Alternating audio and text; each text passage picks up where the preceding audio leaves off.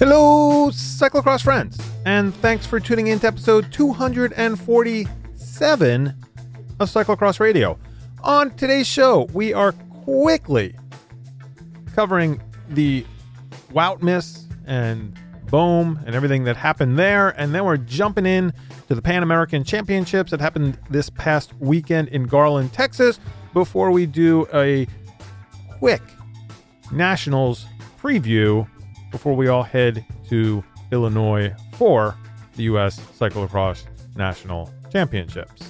Before we get on into all of that, I just want to remind you about a couple things that we have going on with the Wide Angle Podium and related properties. Go to wideanglepodium.com. Check out all of the podcasts that we have to offer. Everybody's been putting out new episodes. I think that if you went there right now, you could load up your feed with a new Slow Ride, a new Nowhere Fast, a new Criterium Nation. By the time this gets out, there will be a new Grodio up there as well. So new shows across the board. Go follow wideanglepodium.com. If you want to support all of the podcasts that we put out, you can join the network, become a member, and then support the shows that you want to back.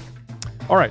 Also, related to that, we have a Wide Angle Podium YouTube channel. Michael Bodeheimer, who is one of the co-hosts of this show, is doing some video work for us. He does amazing work. He has a recap of the men's elite and women's elite races from Pan American Championships. That's going to be the only video coverage that you see from those races. So go to our YouTube page, Wide Angle Podium, follow that page, subscribe to it, and then also like and follow Michael's videos on there.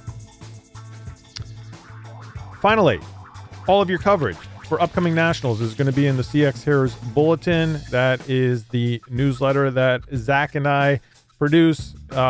You're going to get photos, words, the links to the videos, podcasts, everything else all in one home, including results. And you can help us to continue to do that work, to continue to be able to travel to these races and give you this coverage by subscribing to the newsletter. And you can do that at cxheroes.substack.com. All right, let's get right into it. Episode 247 of Cyclocross Radio. We're talking about Bohm Pan Ams and the upcoming Cyclocross National Championships, and we're doing that right now. We are back in the media pit. We got a lot to cover this week. We have Wout miss, so we're going to do a little bit of Bohm. And then we are coming back domestic. We have our Pan American Championship recap, and then followed up with our Cyclocross Nationals for the U.S. preview. But before we get to any of that, Michael, how's it going? Bill, Zach, I got a question for you. What did Wout say to Pitters on Saturday? Michael, what did Wout say to Pitters on Saturday? Bing, boom. Indoors, please.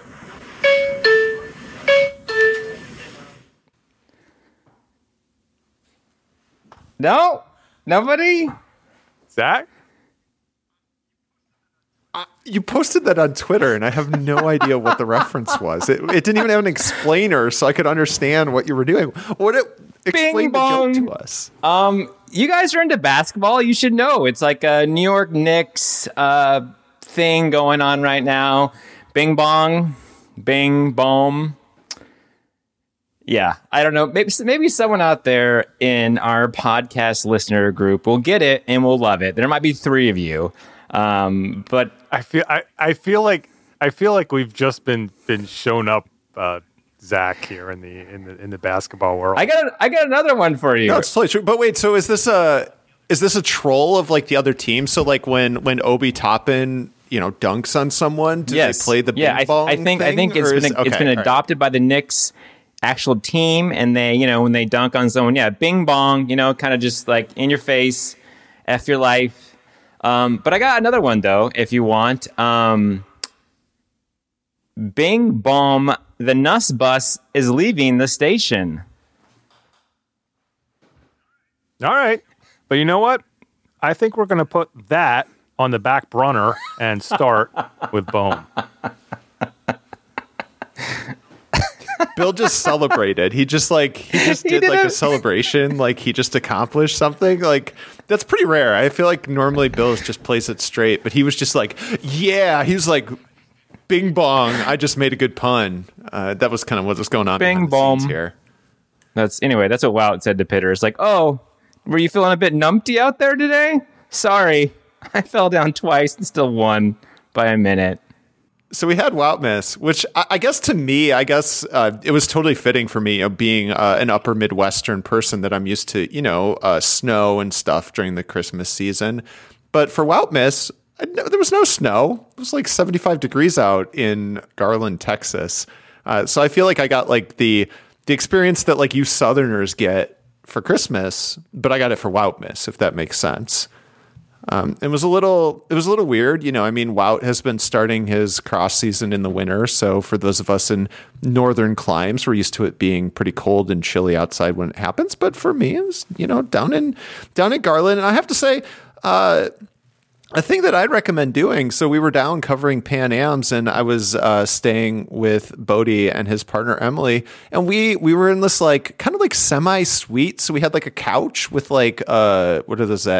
What's the thing in the middle called? An ottoman that you can rest on. Is that an ottoman? So we had an ottoman. So we put my laptop down. We all gathered round and we watched Wout miss together. I recommend watching cross with friends. It was a great experience. I really actually legitimately enjoyed that at our posh Hyatt hotel in Garland. Yeah, it was great times. It was fun to sleep in, drink coffee, watch cross, and then go to Pan Am's. Once again, being the guy who's excluded for celebrating Marianica. But we haven't even talked about it. It was also Pitters Palooza, Zach. How'd that go? Pitters Palooza did not go as well. I mean, it went fine. So here's my, last year, so we were discussing 2 years ago, Wout miss. He was coming off like the near impaling at the Tour de France. It wasn't the same level of, we were just excited to see him race. And we're like, whoa, he finished like 5th, right, at Lowenhout. We were like, wow, Wout's doing great. Last year we saw with both Wout and Van der Poel that they were really struggling coming into cyclocross season. Wout was coming off appendicitis. He literally lost part of himself and was ill from that. So for me, that was kind of the expectation, right? Was like, wow, Wout's going to have no fitness. He's going to kind of be where Pitters was. We were like, wow, there were moments of greatness. And then, but otherwise reasons for concern. And that did not happen in any way, shape, or form. Like, wow. It was truly wow. I feel like this is the first year where it was like, we're waiting for something special. And then like 3 laps into the race, we're like, guys, is this boring? So this definitively answered my query from last episode. If this was going to be the year that Ailey and the full-time crossers finally were able to remain marquee players in the sport. Wout was playing a different sport. I mean, there was that one kind of where they come up the cobbles and they hit like it was a run up for literally everyone. Like Wout's decisive move, he just rides it, just flat out rides the thing and gets like an 8-second gap on everyone else. And from that point on, the race was over. Like he just buried him. He looked so good and everyone else looked so bad or just not as good as Wout. Like, well, I think that it was shocking. The scary thing is, and for the amazing year that Wout had on the road and everything, is that I really think that this is the first time in several years we are finally seeing a full strength, healthy Wout. I mean, from the horrific crash from the Tour de France and then the appendicitis the next year, I think he's like actually 100% here, where it could just be scary. Well, and the year before that was the contract disaster year. Right, where he with him getting sued for €1 million. So like that year was like a lost year as well. I mean, we haven't seen him, I think, on that form since 2018, being like, Wout being super fit. So it's been a while, and he won Worlds that year. When do you think the last time Wout won his first race of the season? Oh, interesting. Boy, that's I don't know. When was it? I am going to say Cross Vegas in 2016. Well, he won Cross Vegas in 2016, but that wasn't his first win. But yeah, he won Brico Cross, and then he also won Trek CXC Cup, and then Cross Vegas. Yeah, that was 16, 17. So it's been a while since he's come out the gun with out the gate with a win. And so, Bill, yeah, you might be right. He's finally healthy during cross season, and also he's like what, 26 now? God, he's got to be like 35, right? If that. I know, that's what it they're seems both like. they're both 26. Yeah. They're both 26, Yeah. I think. Veterans, like 20-year veterans. Yeah, no, they really are. They've been around for a while. So, I mean, I think one of the other takeaways too, and maybe this is a good point for discussion, is in the English pre-race interview, they're like, so you're doing Belgian Nats and then Worlds? He's like, I don't know. We'll have to see. We'll cross that bridge when we get to it. My theory is that he'll go to Worlds if he thinks he can win. What do you guys think? So what's the conflict with what is he? Why is he hedging? Because it's near the cobbles, or or the Tour de France, or is that? I think it's just too close to the prep for a road. Well, yeah, I think he said that it was too close to the classics, which Het Nieuwsblad, I would assume, would be the first one he would go. Probably still be a leg warmer race for him, but I think that's the end of February. So it's a month away. I mean, these guys seem to be can turn it around pretty fast, but yeah, I think that's what he was talking about. I don't know. Like, do you? That's interesting, Zach. That if he thinks he can win, so I'm curious what would make him think he could win? Does that mean that he, loses to Van der Poel a few times but still wins a couple other ones? Does he have to beat Van der Poel in order for him to think that he can win Worlds? I mean, where you're at as an athlete, right? I think athletes are the most honest with themselves. And, I think last year he would have said, okay, at Worlds, if things go my way, like I definitely have the form to beat Van der Poel. And they almost did. If he didn't flat, maybe we're talking about a totally different story after Van der Poel crashed in the first lap of that race at Ostenda. But yeah, I mean, to me, it's like, I think you can assess your chances, right? I think he knows like, hey, I need to get an inside straight. There's been years like that. I think last year was a little bit more even, and we'll see no one knows where Van der Poel is going to be. Van der Poel comes back. Wout looked great. Like, he looked phenomenal. He looked so fit, and he was so strong, and he was just, with the exception of a couple crashes, but those were affecting everyone. So yeah, what if Van der Poel comes back and Van der Poel's on the form that he showed at the beginning of last year? I think Wout right now beats him. Van der Poel that we saw that lost to Pitters at Havre last year, I think Wout's more fit. And he's like, all right, well, this might go somewhere. Well, I mean, we don't even know what we're going to get from Van der Poel. I mean, he says his back problems are solved, but he has really bad back problems, and we don't know. Yeah, that was the point I was going to make, is that I was just talking about how healthy Wout seems. Van der Poel's was, I think, more broken than he let on. I think that Tokyo crash was really bad and really messed him up. Plus other, he's always been a guy who has had these physical ailments. You talk about, I was even mentioning Pitters, and his knee is very reminiscent of what Van der Poel went through in the first couple seasons of his rise to the top, where he had knee surgery on both knees coming in. He's always been a guy who's almost like too strong for his body. He's sort of like over the things that he can do with his engine are too much for his body to compensate for. And when he's healthy, he's unstoppable, and he's the best in the world. And that's really, it's, I know there's an argument there, but it's a tough one to make, that anybody's stronger. But if Wout is, at the top of his game and Van der Poel isn't, I think that I would hope. I mean, I guess this is also wishful thinking for us, right, Bodie, that these guys all show up and we see the three of them in Arkansas racing. I mean, that's what we want. No, I mean, like, I'm excited for Worlds, and I want Wout to be there, so I can bring him more chips, as I did in 2017, which is why he was so good. But yeah, I don't know. I am curious also to see, where is Van der Poel? And I guess we're not going to know about Van der Poel until Dendermonde, Boxing Day. So that's the first big matchup of all the trio. I know we want to get to Pan Ams and leave this as just a nook, but I guess my closing thought is maybe he's playing this right. We're talking about it already.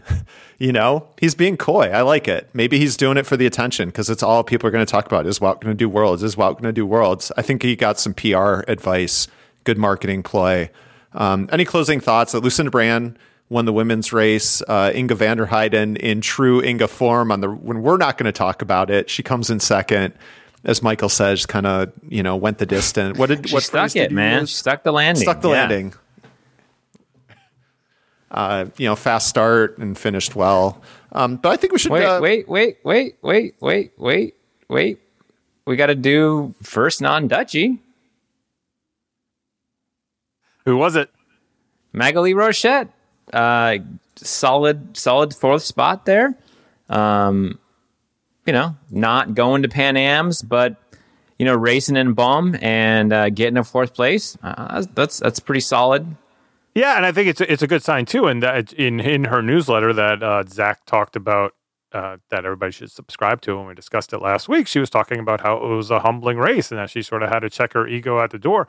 And I think that if you looked at years past, if she had gotten a fourth place in a race like this, it would have been a superior result for her. But that she's aiming higher than that, I think, is bodes well for her going forward in the season. I think it's just this new level of confidence. I did want to just put a pin on the whole Wout and Pidcock and Van der Poel discussion, especially just in light of kind of what we're dealing with in domestic racing now, even on the road and everything else, where we're talking about these controversies out there. Right now it's the in the lion's den with the payment, non-payment of prize money, and that seems to be an issue that everybody's talking about.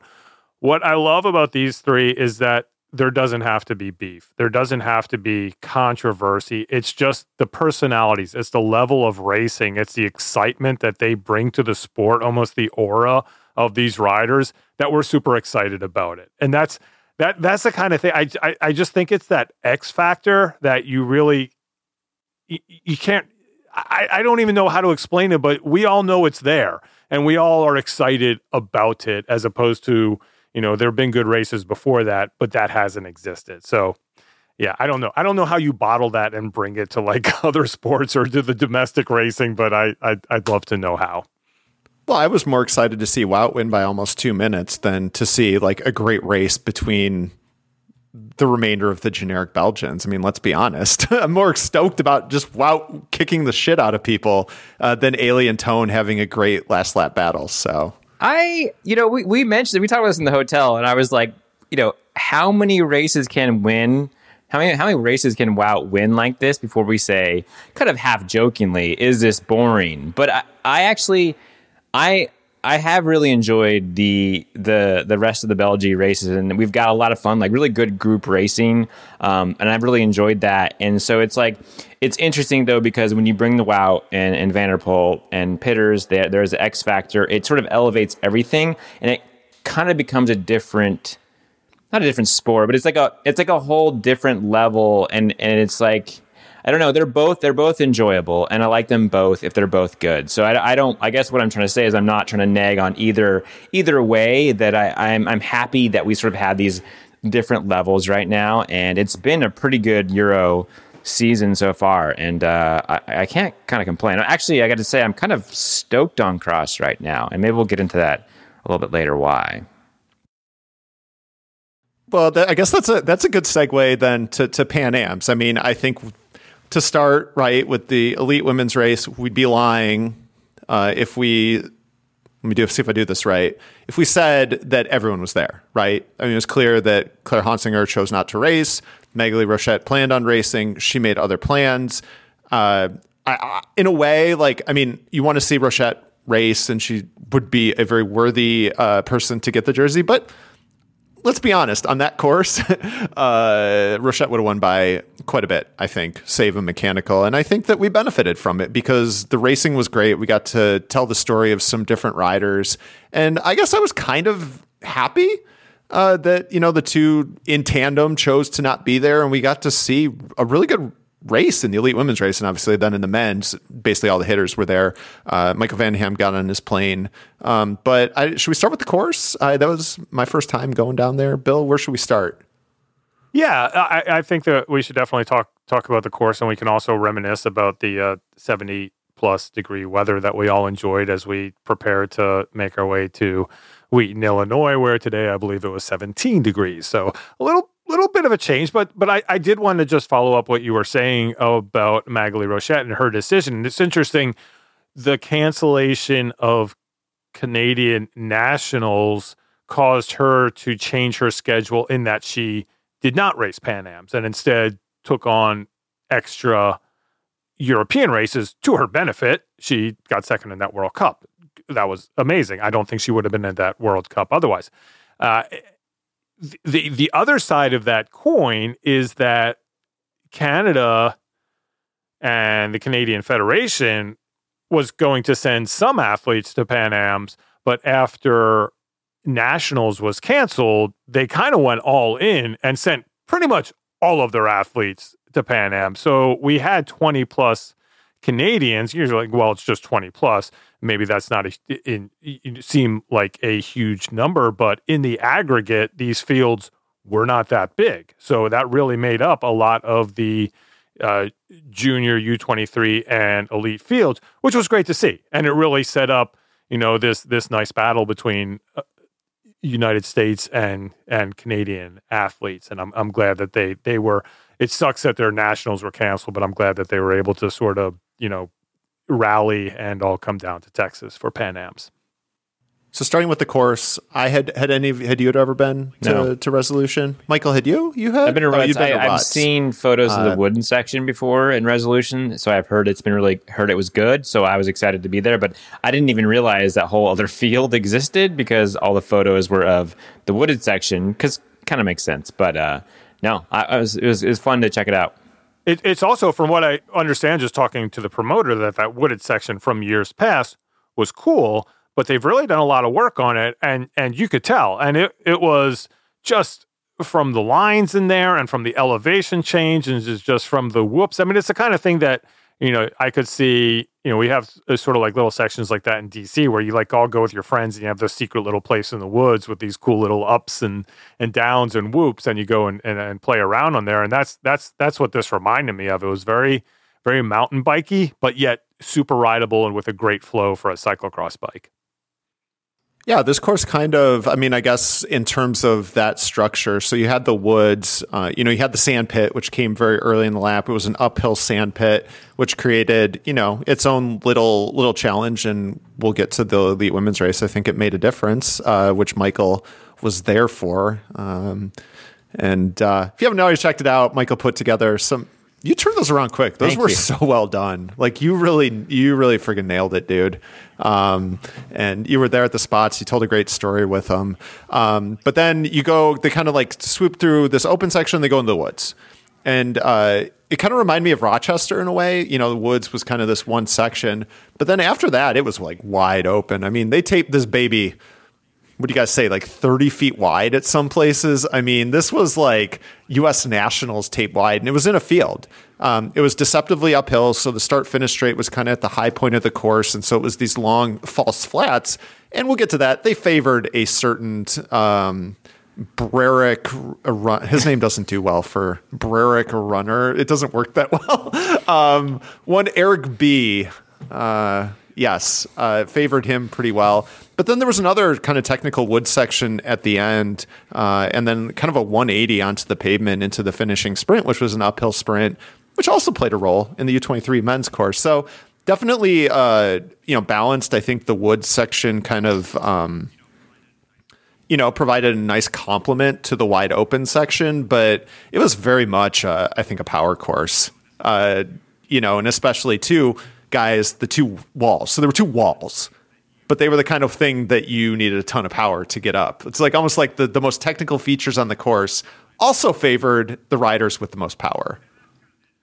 Well, and that's kind of the interesting point in it. That as we talk about the woods, you see all the photos from the woods, but the woods were kind of when it came to racing, really a non-factor. I mean, I don't know of anybody in the elite races that really got it wrong. I think the factors were more that really difficult uphill sand section that you talked about, and then just the leg sapping field sections of these long uphill just stretches that more decided the race than that wooded section.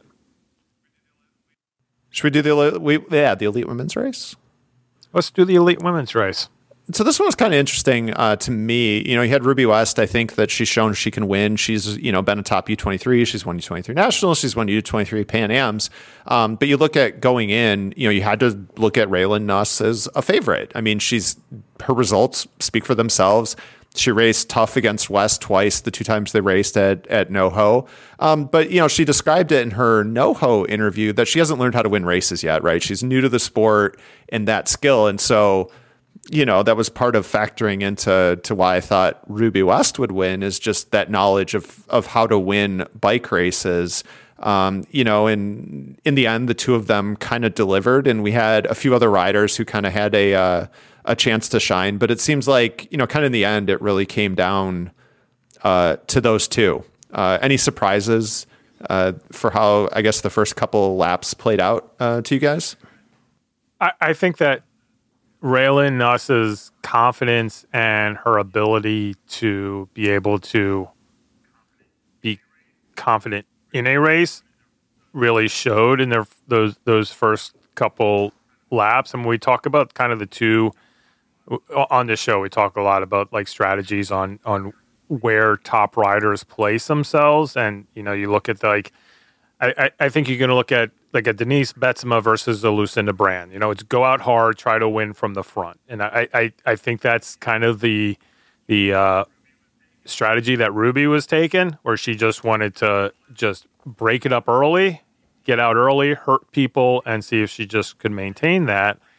And Raylan had a fine start, and she just looked comfortable and placed herself almost at the back of that lead group, fourth, fifth place. And that's kind of that all-star spot that we talk about. I mean, that's Sven's spot. That's where Wout would sit and be able to read a race and then figure, and Lucinda as well, read the race, pick your spots, and then go from there. So I think just placement of where people were was really interesting to see, and I think a lot of just maturity. Yeah, I was just say I think going back to Friday, and we got there after driving 8 hours and really popped out of the car, and it was let's watch the pros, pre-ride. And a lot of them were hitting the lines in the wooded section. It was, I'd love to see it when it's like you're at a ski slope and there's people lined up for a jump. But we saw that Raylan was sessioning those walls and it not looking too good, like not really getting it, kind of going back and forth, talking with, I think, Chris McGovern and just sort of other folks about how to hit it. And Tobin Ortenblad was kind of giving tips, but didn't look super confident. And then, come race day, she just kind of makes the decision, right? Like you can't hop the barriers every time, then you run them. She just ran it. She ran the walls and got off quickly and hoofed it up those walls. Like, I mean, you see it in the video I did, like on the first lap. She's right behind Crystal Anthony, and Crystal Anthony goes up and rides and has to kind of really push at the top to get over but Raylan jumps off and kind of sprints up the hill. And so it's just that decision, like, okay, I'm not going to make this feature. Like, I am going to win a different spot. Let me cut a loss, or just like be smart about it. And so to see her do that was really cool to watch it on Friday and then see it happen on Saturday. And so this goes back to, I'm going to toot my horn a little bit. I picked Raylan to win. And I sort of had, I was saying that, Ruby is strong, but we don't know where the depth is. She hasn't raced that lot. But Raylan's has raced all season long. And so has got some of those experiences she's talked about, not being able to win races, but like just kind of sessioning things and knowing when to like hold them, when to fold them. And I think that experience in the season paid off. And it was just really cool to witness that in person because I haven't done it in 2 years. And yeah, it was awesome. To Bill's point, I think Raylan did get off to a better start. It was funny on, was it Sunday morning? Sunday morning, Emily, Michael's partner, Emily, was reading my race report and she's like, "You forgot a quotation mark." And I was like, "Oh my gosh, I don't want to do that." And so I'm going through and I'm looking and I was like, I literally did not forget a quotation mark. I know I was up late, but I checked this when I woke up. And it was because Raylan Nuss had referred to herself in the third person. And she said the scouting report, it's Raylyn. The scouting report on Raylyn is that she doesn't start well. So she's well aware, and I'm sure it's something that she worked on. And so she was in a good position. But yeah, it seems like, Bill, to your point, Ruby did make that play. So she was pushing hard. I mean, Michael, you have some great shots of her just obliterating it in that field. And I was texting with Michael Vandenham, and he was like, "Dude, like this heat was just not cool for Canadians." And I think that if she made a mistake, it was not the kind of race where a Canadian who's used to being in Canada should come out and go out super hot. So I think she made a huge mistake in racing like that. Whereas I think Raylyn, from being from Missouri, maybe she's more acclimated. Like she could have done that. Like I think that Ruby should have raced how Raylyn raced. So I shot photos for Ruby, and she's looking through them, and she was like, "Oh my God, I am so cracked in this photo." And it's a photo of her coming through the sand, and she's like, "Just look at my face. I'm just so cracked here." I was like, "Ruby, that's 45 seconds into the race." It was like lap 1 where she's like leading everybody through the sand, and she was like, "Oh yeah, it went south." Yeah, early. I mean, speak of the heat, like, look, I live in New Orleans, like, I know what it's like, but I, on Saturday, ran. I don't run. I'm not a runner. I just don't run. I was sprinting on that course to be able to get from the woods to the field. I was like, these are my sections and where I can cover the most. And at some point, I mean, during the race, I think I ran up to Bill and I was like, like in a huff and puff. And I'm like dripping with sweat. Like the sweat was running down my arm onto my camera so bad that I thought I was going to like short out the camera because there was literally a river. And like, that's how hot it was in December in Texas. And I lost my water bottle. And at some point I texted my girlfriend and I was like, "Emily, I'm out of water. Like, do you happen to have?" And she met me in the woods with the Polar and I chugged it. And I think I missed like one lap of the men's race because I was like, I just have to drink some water. So yeah, it was hot there, folks. And it was like, it was like 78, but like it was a hot 78. After the race, multiple people was like, "Zach, did you get doused in champagne?" And I looked down and I'm covered in sweat. Like my entire shirt is soaking. Like I didn't even realize it. I was like, wow. So it was super hot.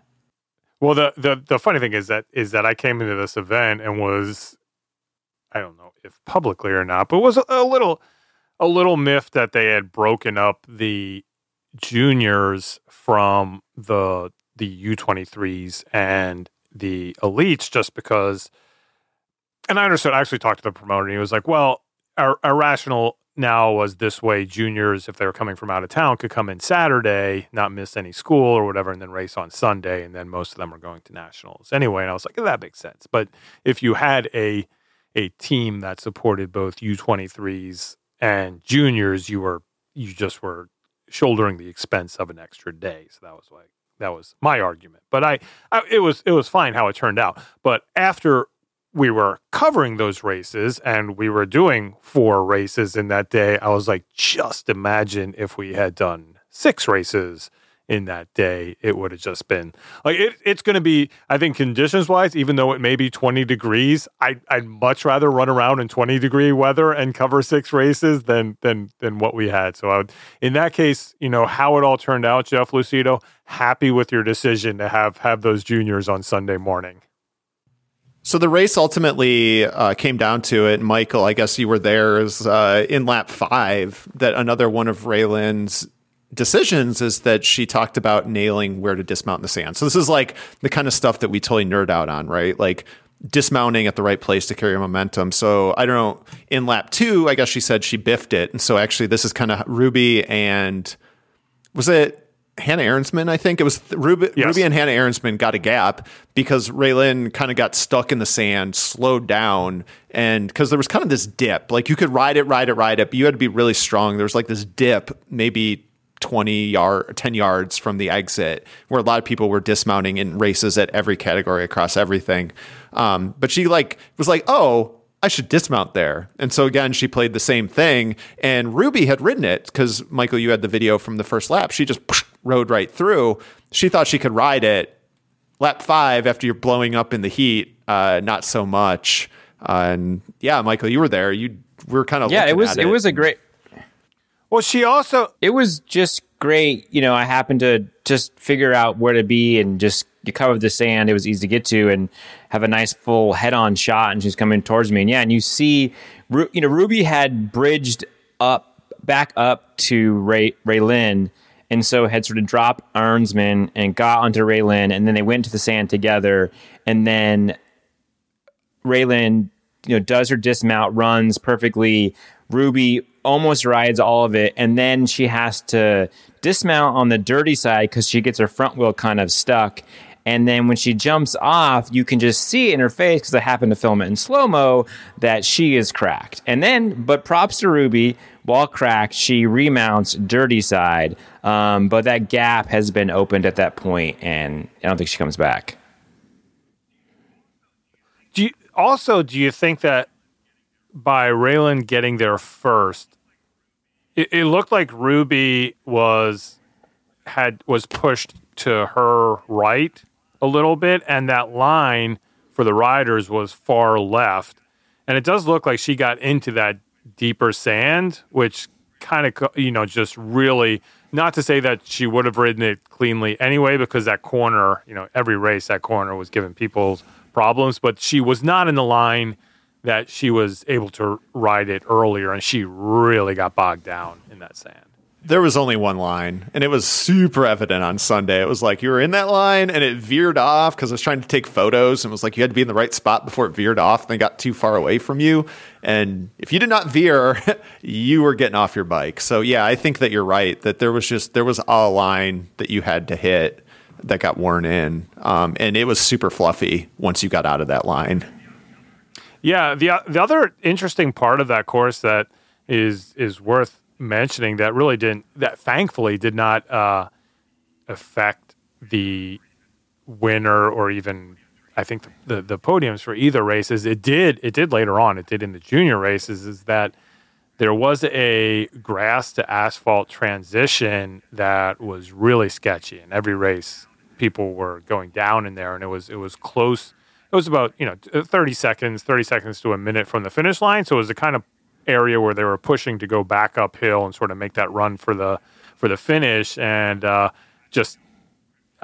know Crystal Anthony, that really ended her podium possibilities. She was up there, really having a really good race for a while, went down hard there, and then actually got up and got her handlebars stuck in the tape, and that took an extra 15 to 20 seconds to unfold. And it was just kind of, it was this part. It's like all these little things that you have to take into consideration when you're in a course, and it's the kind of place where you really want to just be pushing hard, and it's almost like having to force yourself just to ease up and take it easy on that section. And it's tough to do because it's nothing that looks like necessarily dangerous. It's just innocuous, but so many people going down in that just one little section.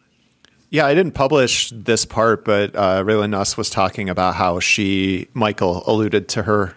She was riding. If the Nuss bus got going on Saturday and was on full speed going down the highway, she was on the struggle bus during free ride on Friday.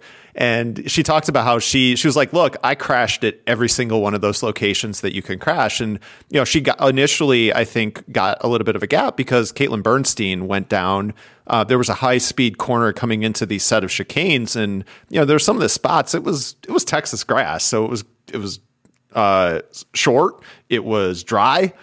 might not been much there. And I think she also crashed. I know one of the corners you're talking about, Bill, right before the woods, I think she also crashed there on Friday. So she was like, she kind of knew the speed limits. And I think that played to her advantage of knowing which corners had those speed limits on it. And I thought that was another interesting thing that she talked about.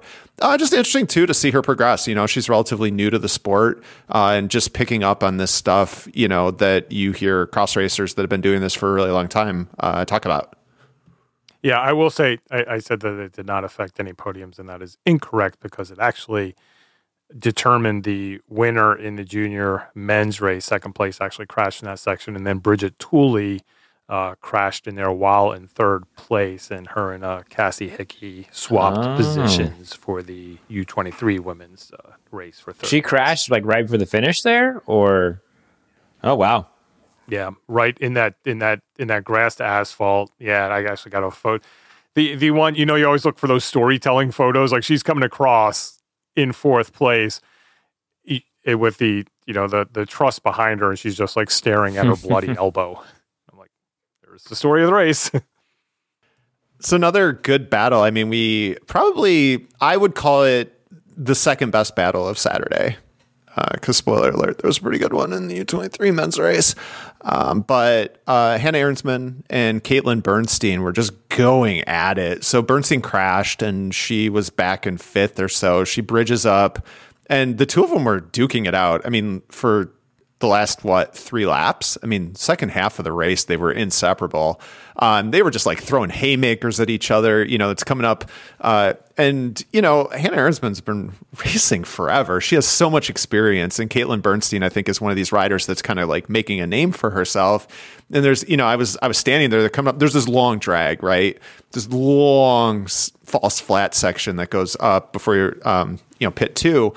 Hannah Ahrensman attacks, like she attacks and goes around Caitlin, and then Caitlin attacks back. And in the end, Caitlin Bernstein ended up getting the best of the battle, which was really cool to see. And, you know, she talked about strategically, she's like, I need to get to the woods first. And so she did everything she could to get to that last woods section. So just a neat little battle, you know, for the third podium spot. And that's a cool thing about how Pan Am's worked out. You know, I'm all about that.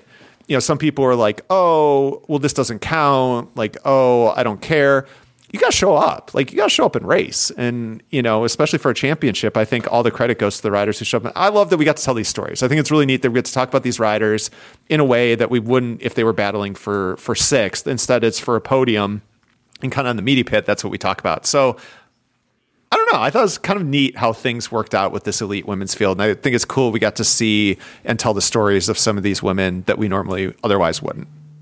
Yeah, and Caitlin coming across the line, it was like, you know, for her that was a huge win. I mean, a podium at Pan Am's was, you know, that's a career race for her, and she got to show off those sweet leopard pattern bands on the podium. So it worked out for all of us. Yeah, second only to Magali Rochette for her celebrating like she won at Besançon. But Caitlin Bernstein was pretty bummed. Like, it'd be tough to match Magali, but it was really, really neat to see that. Should we talk about that men's race? Oh boy. You know, so for this, I was thinking about it today, and I don't know if this is a good jumping off point or not, but I'll just start here. You know, on Sesame Street where they used to do one of these things is not like the others, and they'd have like 4 different objects or whatever in squares. And I think if you had Eric Bruner, Curtis White, Gage Hecht, and then Kerry Werner in those boxes, that would be the one of these things is not like the other. Where I think that if you took Bruner, White, and Hecht, they're kind of all out of the same mold. I mean, just huge engines, just these bike racing machines. But maybe like more power than they're all great bike handlers. But I think if you wanted to, you know, if you were picking your player, their strengths would be power over handling. Where Kerry, also super powerful. I mean, obviously, you know, he's got a huge engine as well, but maybe not to the same level as those guys. But then handling wise, I think he's superior. So he's sort of like the odd man out in those four favorites that we have going in. That was how I sort of categorized the favorites for this race. I don't think you could have created a course that was less suitable to anyone wanting to pick Kerry Warner to win. He must have known. I mean, like it's not. The technical section wasn't decisive. It was flowy. It was fun. It was fun. Yeah. It was fun. It wasn't technical. Yeah, it was fun. I mean, but again, the two technical features were power, and we'll definitely get to where that played a role. I just happened to be there when it happened, so I'll talk about it in a little bit. But then, I mean, it was wide open. I don't know if our photos did it justice, but I mean, there's that one section, Bill, I think we were both at it in the U23 women's race where they're coming at you for like 15 seconds of just power. And then they go past you and they keep going up the hill. So it's just this long and tailor-made. I mean, that Eric Brunner is tall. He's thin. AF. Power climbs. Oh God. Yeah. He has like 36 centimeter handlebars, but just perfectly suited. He knew it. He's just like, this is my time. I'm going to put the herd. So Kerry was in trouble, but guys, we've had like we had glue gate. We also have chain gate. We've been losing riders left and right at the start of these races. And we lost one at the start of another favorite goes down. Yeah. Filming that race, running from the start paddock was pretty far away from the finishing truss, and then from the first feature was the sand pit, and I did not leave the finishing straight in time, or the start paddock, so I had to get my first shot from the finish start truss, and then I ran to the sand pit, and then I went to past the jungle gym, and I see Gage running, and I was like, oh crap, so we know that he had a mechanical, he's running to the pit. Going back in the edit, I look at my footage, and when he's rolling through the start finish, he is already looking down at his bike. So yeah, do you know exactly what happened, Zach? He stopped, like he had to stop. So I don't think it was a chain snap. I think his chain maybe fell off, but it's kind of interesting because he got all the way. So you went uphill. It was like 150 yards uphill, 200 yards. Then you went through a concrete chicane, which riders thought was pretty sketch, which I think is pretty sketch. I hate turning on concrete on squishy tires. Yeah. But then he kept going. So he went all the way to kind of that first drop-in turn before he stopped. He had his hand up, and then he stopped for good. So he was in the hole from last, you know, 30 seconds, 45 seconds. I don't know if he even fixed his bike because we had to move on, but it was like he stood there for 10 seconds. I assume his chain fell off or something, or got jammed or something, because he tried to put it back on versus running. Right. But then he eventually had to run. Yeah. Yeah, because didn't you have him running after the sand? I do have him, yeah. So he must have ran from that first section before the sand all the way. I think he was even kind of kick pushing it at some point. Yeah, because he could have gone downhill after that, but he couldn't pedal. Yeah. I mean, and so just to talk about this course and it being powerful, he goes from last to he ends up in 6th place. So very, very suitable course to Gage. Who knows what, I mean, would have been great to see Gage and, if he would have had something for Brunner, if he hadn't had the mechanical. Yeah, I mean, we can just sort of get the Gage part out of the way, but it stunk for Gage Hecht, but it was fascinating for the rest of us because we knew, the guy's not going to quit, and we knew what was going to happen, and he basically started in that last group, and then these just groups started forming, and then you just watched him just blowing through these groups, and he would latch onto one, catch his breath, move to the front, close the gap down, move to the next group, and he must have done that like 3 or 4 times until he was in that second big group that I think he ended up winning that one for that 6th place spot. It's it was one of those things that, if he had been up there, it could have been a little bit of a different race for sure.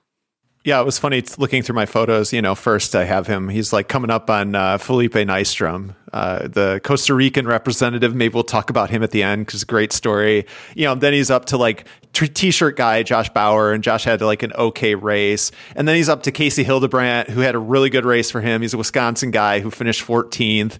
And then, then he's getting into like the Caleb Swartz zone, who finished 10th or whatever. You just see him moving up by like the riders that they're at these different levels. You're like, oh yeah, he's moving. But I think he ultimately ran into, the race favorites. Like he couldn't kind of overcome the other three, and then into our challengers section. So Scott McGill, he started out fast as always. Not too many fireworks early on. I felt like the first couple laps were kind of riders feeling themselves out. Brunner put in some time at the front. Then White put in some Carey time. was on the front. Curtis was on the front. But then lap 3, I just, with Brunner, it's interesting because he talks about not having any pressure, but I think, talking after the race, he said he had never been more nervous for a race than this one because he knew he could win. Like, right. He knew that he was good enough to win.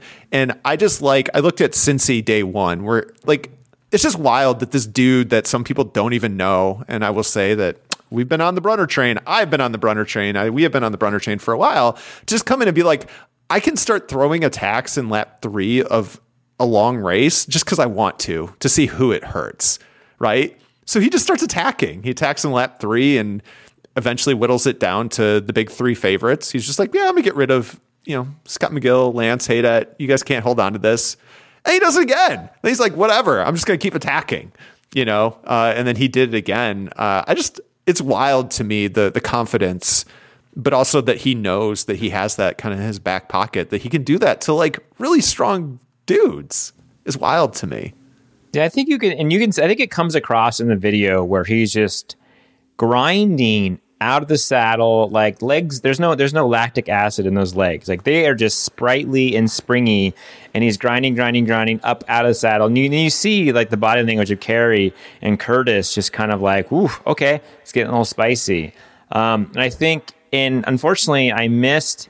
He attacked on, I think, lap 4 on the start finish, and I got there too late. And what I got to film was Curtis answering the attack, which then Carey got on Curtis's wheel, and I think that's when they dropped Scott and Lance, and then that was a 3. But yeah, and then Eric just grinded away from him, right, Zach? He just kind of blew him away. Kinda. I happened to be there, so it was it was the first wall that was a little bit more rideable, and then there was the second wall. And Brunner, I just happened to pick this lap that I was going to go to the woods, and Brunner rode the second wall, and Curtis had to dismount and run, and I think that gave what became the decisive gap. So I think Brunner, because I asked him, I'm like, did you know that you had a gap? He's like, no, but I kind of felt like maybe something had happened because I had a little bit of space. And he's like, then I attacked. But it wasn't, he didn't know specifically that happened. But from there, yeah, then he just ground it out and he just expanded his lead. Like, well, the other story that I don't think has really been talked about here. So Eric Brunner and Gage Hector are the same age. Same class. They've been racing against each other. I think that even in Pan Ams when we last have it, I think that Brunner may have been third and Gage won that. I think it was Lane Meyer that split them up. So Eric Brunner did time on AE Volo on the road. Gage Hecht, AE Volo. Scott McGill, who was out there, AE Volo. I mean, this was pretty much like this AE Volo crit squad. It's sort of pounding out this crit-like Pan Am's race, and it's cool. And it's all these, we talk about Gage as this kind of experienced racer, but he raced up when he won that Nationals. I mean, remember he did not do his U20. He could have raced U23 that year when he won. So this is really, if he's just going the course, this is his first elite year in cyclocross as well. So it's really kind of cool to see these young guns out here, and especially for those 3, they are just such powerful riders and have all really sort of changed or at least made races different by being at the front over the season.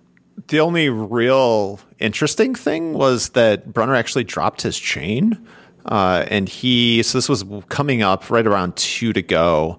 because the announcers were like, "Oh, the gap is closed," and you're like, "Oh, that's cool." Curtis has a second wind, but it turns out that Brunner had dropped his chain, and I think there was some course to go, and Curtis knew. So Curtis was like, "This is my last chance. I'm going for it." He's like, "I got to do this," and Brunner was just like, "I need to just make it to the long uphill power straight," and he did. So he still had about 5 or 7 seconds when he got there. And at the end of that lap, it was like up to 13 or so. So Brunner knew. I mean, he was just in love with that. Brunner probably looked at that and he was just like, haha, yes, haha. Like the sickos meme that I used for Kerry Werner for Cincy when it rained. He's just like, haha, long power straight. Yes, haha. And he knew it. And that's, I think, when the race ended. It was maybe with coming up on 2 to go when it was just kind of like in the bag that Brunner had things kind of unlock. But for the forever evergreen, anything can happen in cyclocross. But did it? No, it did not in this case. Anything else we want to cover in that men's race? I think we can. Bodie? No, I just wanted to say that this was my first UCI race since Pan Am's in 2019. And so it'd been a while. I spent all summer going around racing, filming crits. So it was really a great experience to be back there at a UCI level cyclocross race. And I think sometimes for me, like, you kind of forget like how cool cyclocross is. Just the idea of what they're doing on these bikes with pretty much skinny tires. I mean, it's kind of silly, and like the road bikes with like wider tires, and just to be there up close, and to, I spent a lot of time watching this footage, and it is kind of remarkable, and it reminded me why I like cross, and it is a really ridiculous thing that you ride on the pavement, and then you go on these BMX trails, and then you jump off your bike, and there's a freaking sand pit, and then you're right, like. It is like, I think sometimes like for me, and maybe everybody else is perfectly aware of this. You need to step back sometimes from a little bit of what's the word I'm looking for? Cynicism about things. Jaded? Yeah, jaded, sure. Also jaded, yes. Bill, you know what I'm talking about. But I just gotta say, and you kind of need like a little bit of you need to shake the dust off. And I'm glad that I was able to go to Pan Am's and work my ass off. But it was just great to see these elite athletes race at that level. And it didn't matter who was there. They all put on a really good show and raced their guts out. And it was really cool to see up close. And there was a small crowd in Garland. It wasn't huge, but like they were passionate and they were having fun in the woods and just good vibes. And it sets me up really well for coming to Chicago. I'm excited to be there, to see folks in Chicago, and to be at nationals again. And I got a little bump. I got a little like UCI cross bump from this experience, and I'm riding high. And I just wanted to share that with you guys and the listeners. That cross is pretty cool. Yeah, credit to the crowd was great, and I remember I chose to not go to the woods in the first lap of the men's race and just hearing, and there was someone had one of those giant cowbells. Oh my God. They were going nuts, and you could just hear it coming, this noise coming out of the woods every lap. And like whenever you weren't in the woods, you're like, maybe I should go in the woods and take some photos, because that's where it's happening. So, you love when there's a course, and Texas is probably not the most bike friendly state, but they've got a good crew of folks who just came out. I mean, there are folks that you ran into, Michael, who weren't even racing, who were just like, I'm just out to drink beer and have a good time, and loved that energy. I think my one takeaway too is for race, we talk about trying to make it look like a thing. Bill, you had some great shots. Announcers, get everyone at the end of races to come to the finish. Like if they're at the venue, like all you gotta do is just people respond when the announcer tells you, like if you're not normally used to it, hey, come on down to the finish. Let's pack this. And I think it makes it look like, that's an image everyone will see. And if it's like there's this big crowd, it's like, oh, that's just a little thing you can do to make it seem like it's a thing that you want to be a part of. And Bill, I think you did a great job capturing that with your you picked the behind spot. It was the money. Someone has to go for the behind shot. Just to finish off Pan Am's before we do a quick preview for nationals. We had the Canadian-American battle in the women's elite with Ruby West and Raylan Nuss. Also, men's under 23, also another great battle between U.S. and Canada, with Scott Funston beating Tyler Clark in a sprint. Funston also on that blue competition team, so really good weekend for those guys in Grand Holiday and that small. Always good to see those little teams pull out the big victories. So that was great. Run by Brunner. I think the Brunner runs it.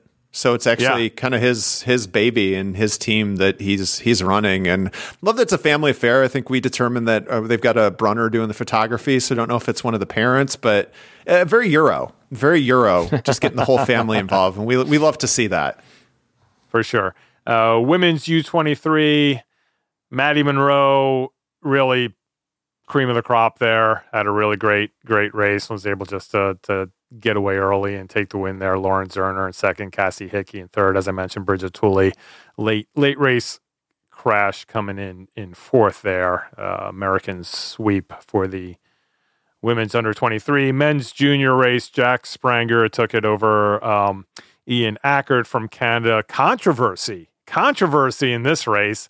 Protested race. It was interesting. No live streaming, no video of this, but it was a situation where Ackert was riding the barriers. Spranger was running the barriers. Ackert felt like Spranger was came into him while he was in the air, hopping over the barriers, and Ackert ended up crashing, I think. So that's what the protest for. That was also, but it was also on lap 4 of a 6 or 7 lap race. They were able to continue racing, and then Ackert actually ended up just crashing again in that section I was talking about before the finish from the grass to asphalt. So that gave Spranger the win without a sprint in that one. But just interesting how that one came down. It was the only sort of controversial race of the Pan Ams, and not really, I think, in the end, that much controversy. I was talking to Ian Ackert, and we were discussing it in F1 terms of what the racing line was and if he was into the turn first. So that's how far this Drive to Survive has gotten into cyclocross. And then finally in the women's junior race, Canadian Ava Holmgren took the win over Chloe Fraser, and then Ava's sister Isabella Holmgren in third place. So she's the Belgian, whichever Belgian manages to save Belgium these days at the World Championships for Canada, right? Like the U23 or the junior to give Belgium. So, I mean, the Canadians have had some success. I mean, I don't remember specifically, but they may have won 3 or 4 of the races in 2019. I'm not sure. USA though, on home soil down in Texas, very American. Nothing's 5 out of 6 as American as Texas. The Americans. So I think that Canadians will have some revenge on their mind in next year. I hope this event happens. I think it's an event that should happen. I love, that we have it going on. We had one Costa Rican. If you haven't gone to the bulletin to read our interview with Felipe Nystrom, oh my God, I was just like, hey, this is cool. I took some pictures of him and I just stopped it. He was hanging out after he won the Masters 35-39. I'm going to do a quick interview with this guy, and wow, was it worth it? And it seems that, in Portland, that he's made quite the impact on the community there. So highly recommend. We posted that on Monday. And there's a podcast also available that he did. Incredible story. Just the kind of, I reflected, it's the kind of stuff that, regardless of what's going on, it's the kind of shit that makes you come back and do this, and why we love cyclocross and we love the stories and we love being part of the media pit, is just getting to tell those stories that are like, wow, this is pretty cool. All right, let's quickly, before the hour runs out, just do a little rundown of what we're looking forward to is at Cyclocross Nationals. All of us are going to be there, so I'm sure we'll have plenty to talk about after the event has concluded. But Zach, I want to start with this because you posted Kerry Werner's course preview, which was I think a superior course look than what we had seen out there previously. Kerry always does a great job. I also love how just how friendly Kerry is when he's riding around and he's sort of like chatting with people, but still making sure he gets the footage right. And it's a really good look from him. But you posted it and then you tweeted out that, basically a snarky comment about let all the grievances about how much the national course sucks commence, which is what we get every year, especially from GoPro footage, because it flattens everything out. And then everybody's like, this is why we can't compete in Europe because we have shitty nationals courses, blah, blah, blah, whatever. But all of that is to say that, I don't know if you saw this, but the one reply that you got to your tweet is from Micah Rice, former national events manager at USA Cycling, was like, I do miss this about you saying how everybody was going to complain about the course. Mike he's a pretty funny guy, so I thought that was hilarious because he was actually the guy who was at the center of the Austin Heritage Tree fiasco, and then also the parking shenanigans at Asheville, and then also the cut TV cables at Hartford. So Micah had a tough run of nationals to have to deal with. So I think it was funny that he was the one to jump in there. That was the golden era, by the way. And the first comment on the bulletin post where we posted it, literally like 10 minutes after I sent it out, Kerry Warner jumps in. He's like, dude, have you read the comments on my video? Some dude was like, this is why you suck. Like echoing Bill's thing. So here's my take. So there was we were in the extended media pit super secret Slack channel. I think this course looks hard. Meyerson tweeted out about it. The first part is pretty flat, but it's really punchy. It came across to me how many times Kerry was slowing down, getting out of the saddle, and I think it's just going to take its toll on riders. It's really punchy. And I mean, ultimately, that's the kind of thing that may make it take a toll on riders and will really bring out who has the best fitness and the ability to just keep doing these, over and over and over again. Yeah, it lacks the decisive feature. And, part of that is not every course is going to, name what's the decisive feature at Super Prestige Ruddervoort? What's the decisive feature at, random atheist cross race? You don't know. We're always like, it's not Namur. It's like, not every nationals course is going to be the fucking iconic course of cyclocross. It's just not going to be. It's an event that was hosted as a one-off. They haven't been cultivating this venue for 60 years or even 20 years. And that's what everyone says. They're like, it's not Namur.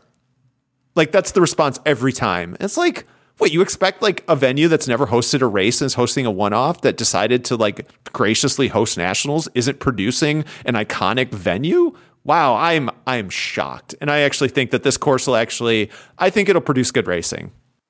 Yeah, but even if we have those races that match up with that terrain, look at something like Louisville, there's still going to be complaints about it. The one thing I will say about the gauge, again, and we all know this with the GoPro footage, super wide angle, it's always going to flatten everything out. But what I was keying in was not as much watching it, but listening and just hearing how hard Kerry was breathing on that course. And this is a guy who can, sit there and go do 70 miles at top speed and not not be breathing hard at all. And he was working, and it wasn't like he was going race pace. He was working just previewing the course. So I think that's a key tell to how hard this might be out there. He even said it's really bumpy right here. It was kind of funny to hear them and like you said, the sand is too cold. The sand was hard, too cold to be hard, too hard. Yeah. I didn't understand that part either. I think things get harder when it's cold, but I don't know. Should we get to the part that everyone has been waiting for? We did. So let's do a little pundit accountability. Michael, I think you picked a winner. I did. For Pan Am, I picked Nuss. Yeah. Yeah. So are you gonna, Michael, my challenge, I know you don't have much time, but we've talked about fan clubs. There's still time for you to come up with a novelty cardboard bus. Have the Nuss Bus fan club. I feel like Raylan Nuss, this is tailor made. We're talking about Kerry Corner and Curtis Corner. The Nuss Bus. we've got a fan club. Someone make it happen. I want to see a giant novelty bus in the colors of the T. Steve Tilford Foundation being waved on the side. People, you have like 4 days to make this happen. I want to see the Nuss bus. And you were working so hard. I mean, it was kind of like Fetch to make the Koos bus happen, the Koos Boos, where his name actually wasn't Kuss, it was Sepp Kuss. Now this has just been handed to you on a platter. Hang on a second. Otto Boos. Koos. Sepp Koos. He's in Europe. Come on. It works. It all works out. The Nuss bus. Thank you, Zach. I was thinking the same thought earlier. I want to see folks pick their riders and pick a side, and we can have fun. It doesn't have to be mean, but yeah, I want to see the supporter stuff. I want to see the big heads. I want to see the novelty. Kerry Werner, Curtis White, Eric Brunner. What do you got? Raylan Nuss, Clara Honsinger, Bernstein. Bernstein Bear. Come on, it's right there. You got it. Like let's get the fan supporter clubs going, folks. I'll be there. If I see a good supporters club, you're going to be in my video. That's my guarantee. If you are there with a solid supporter club, get up. You are going to be in some video that I produce. Do it. You get like a wrestling meme for Brunner, like just have some guy with the Brunner stunner, something like that. It's his marquee move. To finish my thought, Zach, did you pick someone right? Oh yeah, you did. That's right. You picked Eric Brunner. And key moment, Eric Brunner listens to the show because after he was celebrating, he pointed at me. He's like, "You called it, bro." And I got a great photo. I didn't even realize I had this photo. I have him pointing right at me, being like, "You got it." And I was like, "I know, man. I've been on the Brunner bus since he finished second to Gage at Pan Am's in 2017 in the U23s." And I was like, "This kid's going to be good." So I've been watching him for a while. Bill, did you pick any? Who's celebrating in the podcast studio now? Yeah. How did your day go, Bill, on your picks? I don't know who wins these races. Okay. I got no idea. Okay. It doesn't matter. It's really not about the racing and who wins. I about... picked wrong. You guys crushed it. I'm not downplaying at all. I have no skills at this prognostication. So with that being said, who do we got for nationals? Are we doing it? Let's do it. Let's start with the easy one. Okay. Yeah, let's just go here. Raise your hand if you're not choosing Clara Honsinger to repeat as national champion. Is this one of those August presidential debates? Like, everyone raise your hand and let us know. I think that audio format is the perfect place for the three of us to either raise or not raise our hands. I saw some hesitation with Bodie, but I'm not seeing any hands up. Yeah, I mean, hard not to pick Clara. I don't really know what to say. I mean, like, no shame towards anybody else, but Clara is the defending champion and she is really good.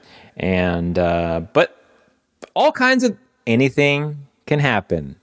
What level of upset would this be? I mean, are we talking like?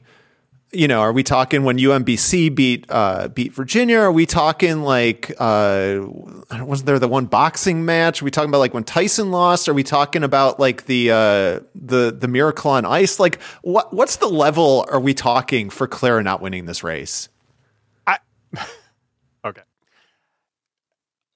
This has happened to all of us. I'm sorry in advance, Flow Bikes, but this is going to be a little bit of shade for the article that you wrote on nationals. Bodie actually jumped in there first because they made this big point about Gage Heck being the defending champion, but he hadn't won a race this year. And Bodie was like, by the way, he won in Henderson, North Carolina. Sorry to kill the narrative, but he does have a win. But then in their picks for the women's race, they picked Clara, and they're like, well, her only competition is her teammate, Katie Klaus, and she's not even registered to race. And I was like, point of clarification, she is registered for race, but she's only 20 years old, so she'll be racing the U23 race. So Yeah, I mean, if that's where we're going for her competition is to try to pick out a U23 racer, then yeah, I think it's really tough to see who's going to be there. I mean, her biggest competition domestically this year when the Euros were not there was Maghalie Rochette, not American. So I'm not sure where you go. Yeah, I wanted to point out too. I'm excited. This is going to get me out of bed early. The collegiate varsity races on Thursday morning. We get to see double Madigan Monroe versus Katie Klaus and double Andrew Strohmeyer versus Scott Funston. I'm like beyond. I've never been more excited to drive and get home at midnight and then wake up and deal with Chicago traffic to go watch racing at 8 a.m. I think those collegiate varsity races on Thursday morning are going to be pretty dope. No, I'm super bummed that I'm missing them. I'm not landing until 10 a.m. But I think it also, you talk about Maddie Monroe, you talk about Klaus. Those are two riders who, just in your every day of the week UCI race will be racing in the elite race. I think those are sort of the brow wipers for the rest of the podium hopefuls in the women's elite that, well, at least we don't have to deal with them. They're not in our category. So it sort of opens it up for the rest of the podium. All right, the men folk. Let's move over to the harder choice. Yeah. I mean, I already made my pick a couple weeks ago, so I'll just stick with it. I said Gage will repeat. So there you go. I could not make a pick without rambling. This came to me. So there's been a lot of talk about the weather. We looked at the course and friend, Bolton contributor, Media Pit member, Bruce Buckley was like, this course looks like Madison, which is a course that's near and dear to my heart. Rode there all the time. It was deceptively hilly. It was one of those courses where everyone was like, this is literally the worst course ever, especially in 2013. People were saying it's the hardest. Some people were saying it's the hardest race that they've ever done because it's just hilly and relentless. And I think there were some vibes to this and with kind of the prairie. And I was like, oh, okay. And we're talking about weather, right? I've said all year that to me, it's going to come down to the conditions at Nationals between Kerry and Eric Brunner. Might be some rain overnight on Friday. We don't know if it's going to get cold. We might get thawing. So I was thinking back, so the question to me, are we looking at a 2012 dry power rider, Jeremy Powers? He wins, right? Eric Brunner. Or are we looking at 2013 weather conditions, more technically savvy rider, Jonathan Page? He wins. Kerry Werner. You have to point out the comparison being it was on the exact same course. Oh, right. Yeah. So this is when we raced the same course. So we're two different conditions, same course, two different kind of riders. We have two different kind of riders. I looked at this course and everyone was like, people were like, oh, lots of power. I think it's a really punchy power. And I think that's actually what Kerry can do. Kerry can't do the long drawn out, but I think he excels. I am picking Kerry Werner. Great. I love it. Whoa. Okay. So this may have to change my thinking here because I don't know. I think I'm a really bad gambling because I was going to say let it ride on Curtis White, but if he doesn't win, I don't think that works. But man, now you've opened up the possibility that I have White and Brunner on the Open available as a draft pick. This is like Zion Williams all over again. Oh man! Or is it Greg Oden? Or no, it's not Greg Oden or Sam Kevin Bowie. Durant. Oh man! Ooh, no, we're not making those comparisons between our guys. Like that's not fair. What's a draft where there were two really good players that were available? I'm sorry, Curtis. I'm taking Eric Brunner for the win. All right. Look at that. That's just more fuel for White's fire. The bulletin board. Yeah. Absolutely. Yeah. Put on the bulletin board. I want to hear all about it on In the Red after he wins his championship. Exactly. I'll take the heat. Tony, come after us. He'll really be in the red. Yeah. I think I'm excited, guys. I think that's going to be some good racing. Yeah. Is it going to be cold? Should I bring some stuff? No, Gloves? shorts. Just the same shorts you wore at Pan Am. Okay. Be good to go. It's actually supposed to be like 45 on Sunday. I think it'll actually be tolerable. So, that's shorts weather you're saying? No. Oh, no. It's actually worse. It's actually the kind of weather where like you're going to dress to be cold, but then you're going to overheat, but then you're going to take off the extra layers, then you're going to get cold again. It's actually worse. I'd prefer it's either 50 or 30, 40 to the wire. Like no one gives an F about a 40-degree day. And when it comes to covering cyclocross and being out there, no one wants to cover cyclocross in a 40-degree day. Stringer As bell. long as it's not 30 and raining, I'll be fine. Fair. 38 degrees and 17-mile-an-hour winds. Okay. Wait, which day is that? Sunday, 2 o'clock. Oh, they changed. It's going down. All right, now this is getting good. We're getting some conditions. There'll be good faces. I mean, someone did an entire book about 2013 Nationals in Madison because it was just so epic. They were like, this is so epic. We're going to do a book about cyclocross. So I'm excited. I'm stoked to be going back to Chicago. I know Mom, she listens to this podcast. She'll be excited that Zach will be home. So excited to do it. All right. I think we did it. Hi, Zach's mom. Hi, Zach's mom. See you next time. Hang in there, kid. Bing bong.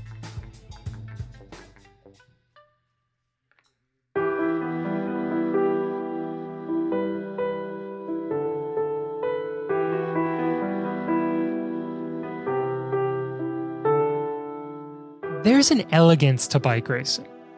For all its technology and engineering, it's a simple question of physics. How do you move a body through space as quickly and efficiently as possible? When the rider and the machine work as one, it's almost as if the solid world has melted away, and all that remains is the spirit, the pure, raw, and unfiltered soul of sport. Life is measured in many units: miles, kilometers, kilos, and pounds. But we measure it one corner at a time. We've entered the golden age of crit racing, the most exciting spectator event in sport, where all of human drama plays out before us on our city streets. On this show, we bring you the news of the day and take you inside the personalities of the teams and riders, and right up to the gates of the premier events in the world. Welcome to Criterium Nation.